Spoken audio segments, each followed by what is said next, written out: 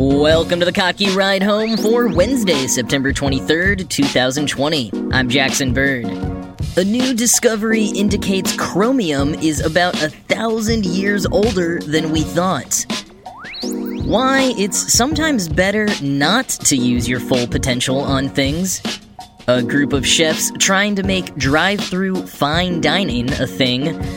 And an Enola Holmes PR stunt from Netflix that's shining a light on women's representation. Here are some of the cool things from the news today. Chromium steel, like the kind often used in stainless steel, was thought to have been a modern innovation, only being discovered by Westerners in the 1700s and incorporated into manufacturing in the 1800s. But archaeologists have just discovered chromium in Persia, dating back almost 1,000 years. New research published in the Journal of Archaeological Science, summarizing over a decade of research and expeditions, has found evidence of chromium in a 900-year-old crucible. Now, this isn't the same as chrome or even stainless steel as we would think of it in modern times. The crucible only contained around 1 to 2% chromium. But even that small amount does show, quoting the paper, the earliest evidence for the consistent and intentional addition of a chromium mineral, most likely chromite, to the crucible steel charge, resulting in the intentional production of a low chromium steel, end quote. And quoting Gizmodo, a translation of medieval Persian manuscripts led the research team to Shahak, an archaeological site in southern Iran.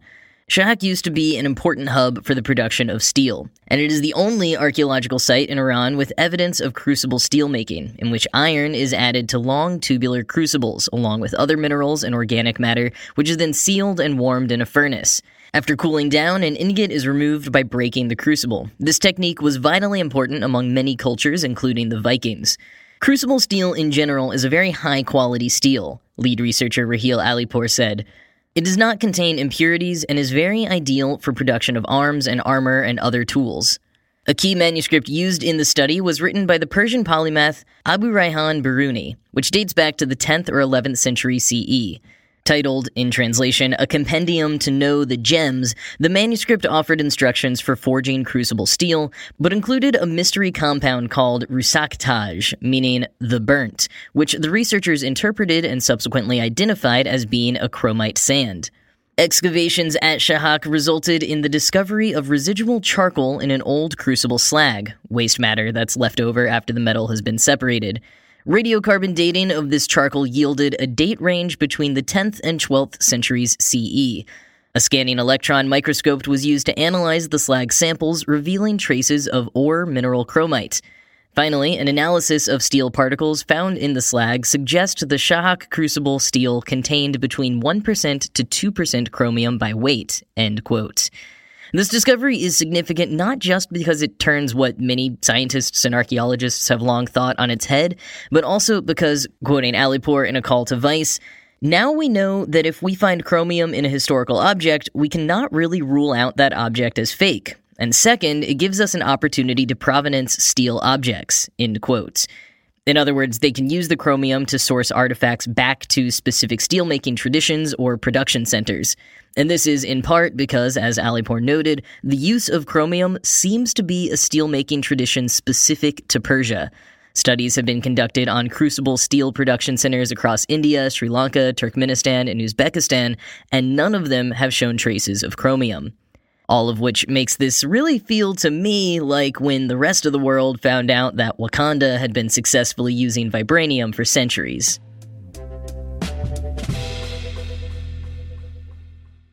Fans of the TV show Parks and Recreation may be familiar with a classic Ron Swanson quote, "Never half-ass two things, whole-ass one thing." It's a good quote that I often have to remind myself of as I overcommit to too many things. I am the epitome of the phrase, jack of all trades, master of none. And while it's definitely good to keep your commitments and try your best at things, there is an argument to be made that sometimes it's much more practical to half-ass something.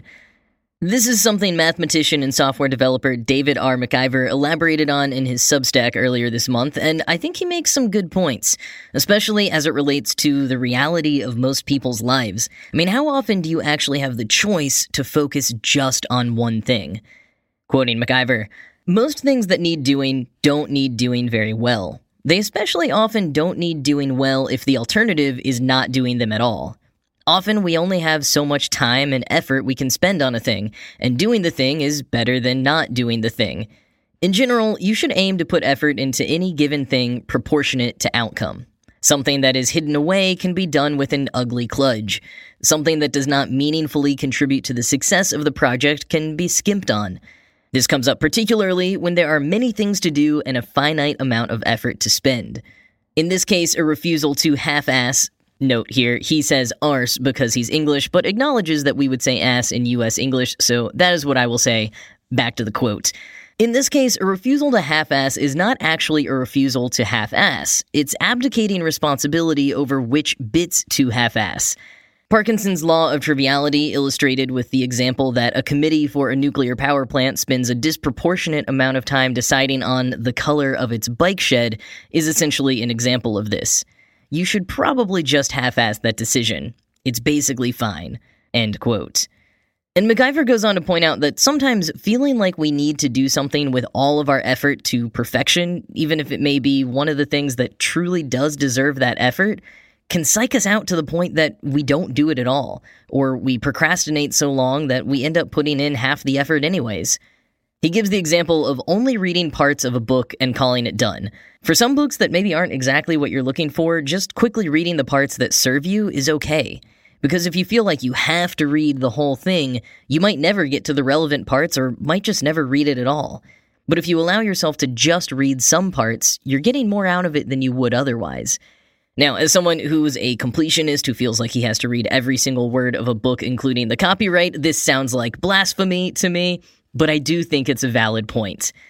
And likewise, if you're someone with a tendency for perfectionism, whose job also requires consistently producing a high volume of output, and particularly thinking of more creative works here, not like code that literally won't work with errors, it can be really helpful to remind yourself that not everything needs to be done to your absolute fullest potential. Author, YouTube creator, and entrepreneur Hank Green said a while back that he tries to remind himself that 80% is good enough. In a lot of things, doing it to 80% of your potential is good enough. Like, especially for something that you do a lot, where you know what you're doing, maybe you also have a little bit of natural talent at it. Once you get to 80% done, you're pretty much there. That extra 20% is usually your perfectionist side coming in, trying to take it to the next level. And sometimes that's good. But for the vast majority of tasks, you really don't need to do that.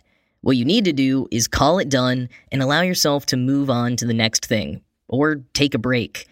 Doing some things with just half or 80% of the effort gives you the time and energy to commit all the way on the things that you need to. So, Ron Swanson wasn't entirely wrong, but I think his quote deserves a bit of a footnote.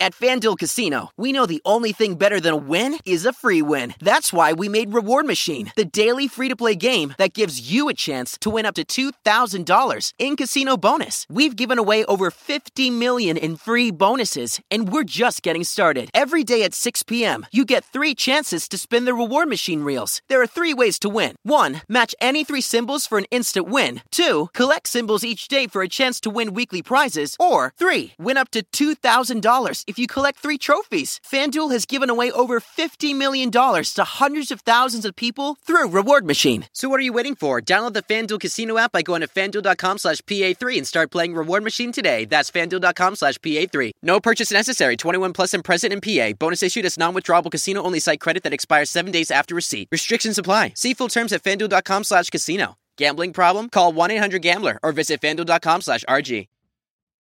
We've got drive-through haunted houses popping up this season, a renaissance of the drive-in movie theater, and the next trend might be drive-through dining. Now, I know what you're thinking. Drive-through restaurants already exist, but those are for fast food.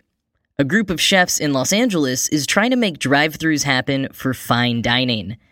In mid-October, those 10 chefs will be partnering with restaurant tech platform Resy to create a 10-course drive-through dinner experience in the parking lot of the Hollywood Palladium.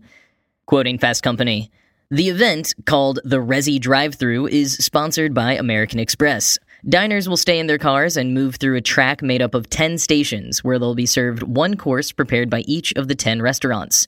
Guests will be served food in single-use containers and given a tray to eat on, which is theirs to keep. Each car will have its own designated waiter who will guide them through the process.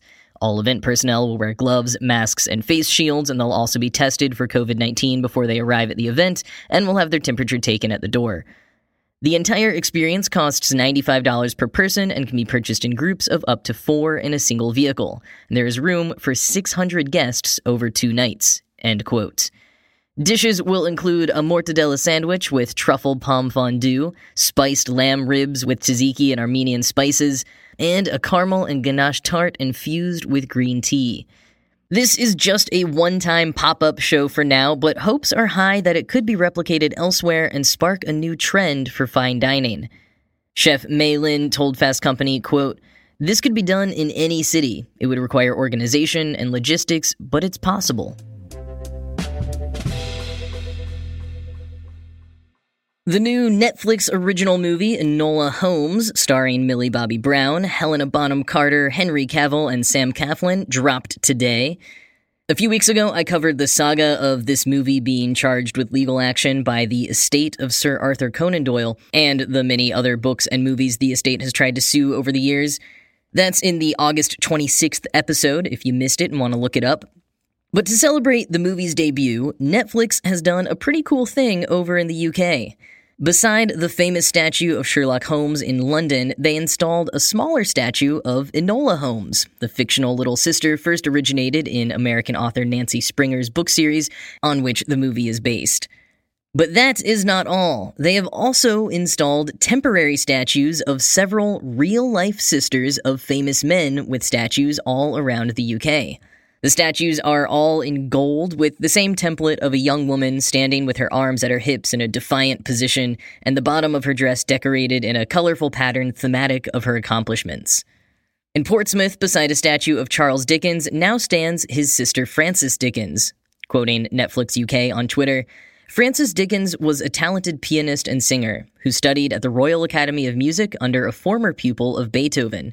Frances was so gifted, the Dickens family prioritized her education over Charles's, as they could only afford school fees for one child." End quote.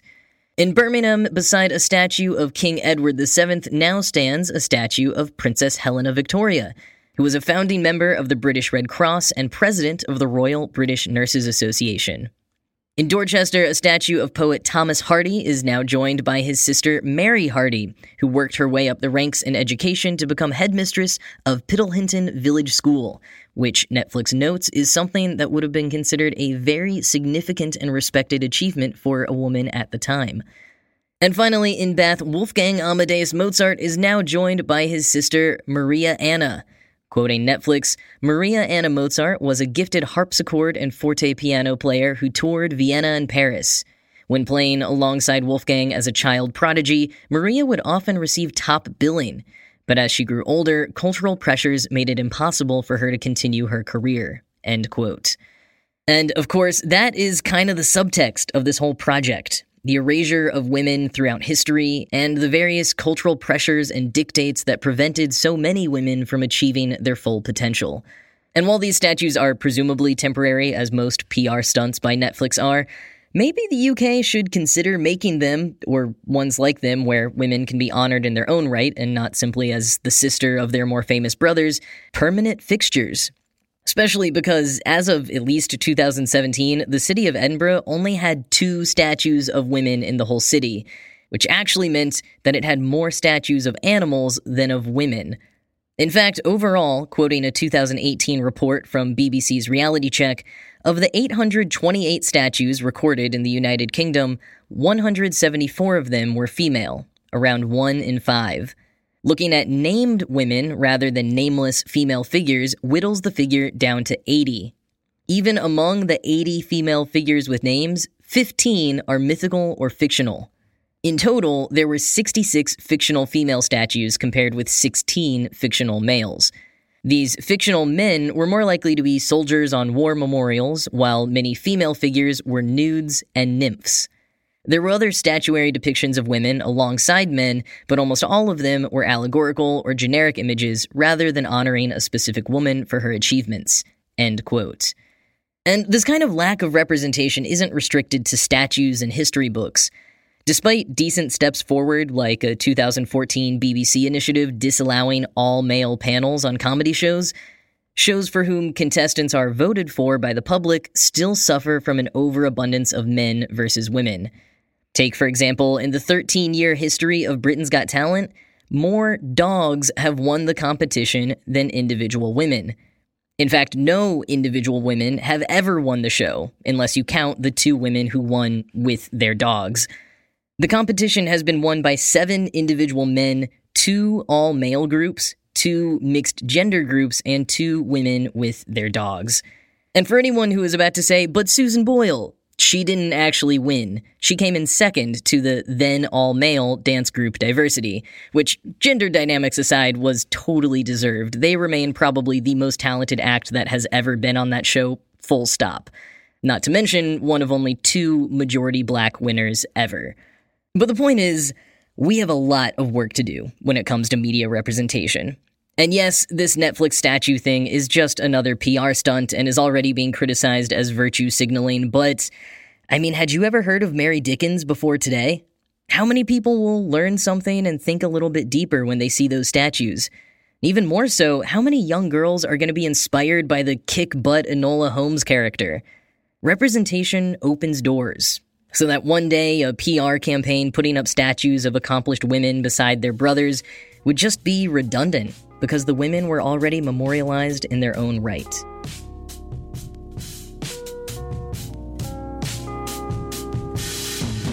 That's it from me for today. As always, this show was produced by Ride Home Media and Kottke.org. I am Jackson Bird, and I'm gonna go half-ass the rest of my work for the day. I hope you have a good rest of your day, and I'll talk to you again tomorrow.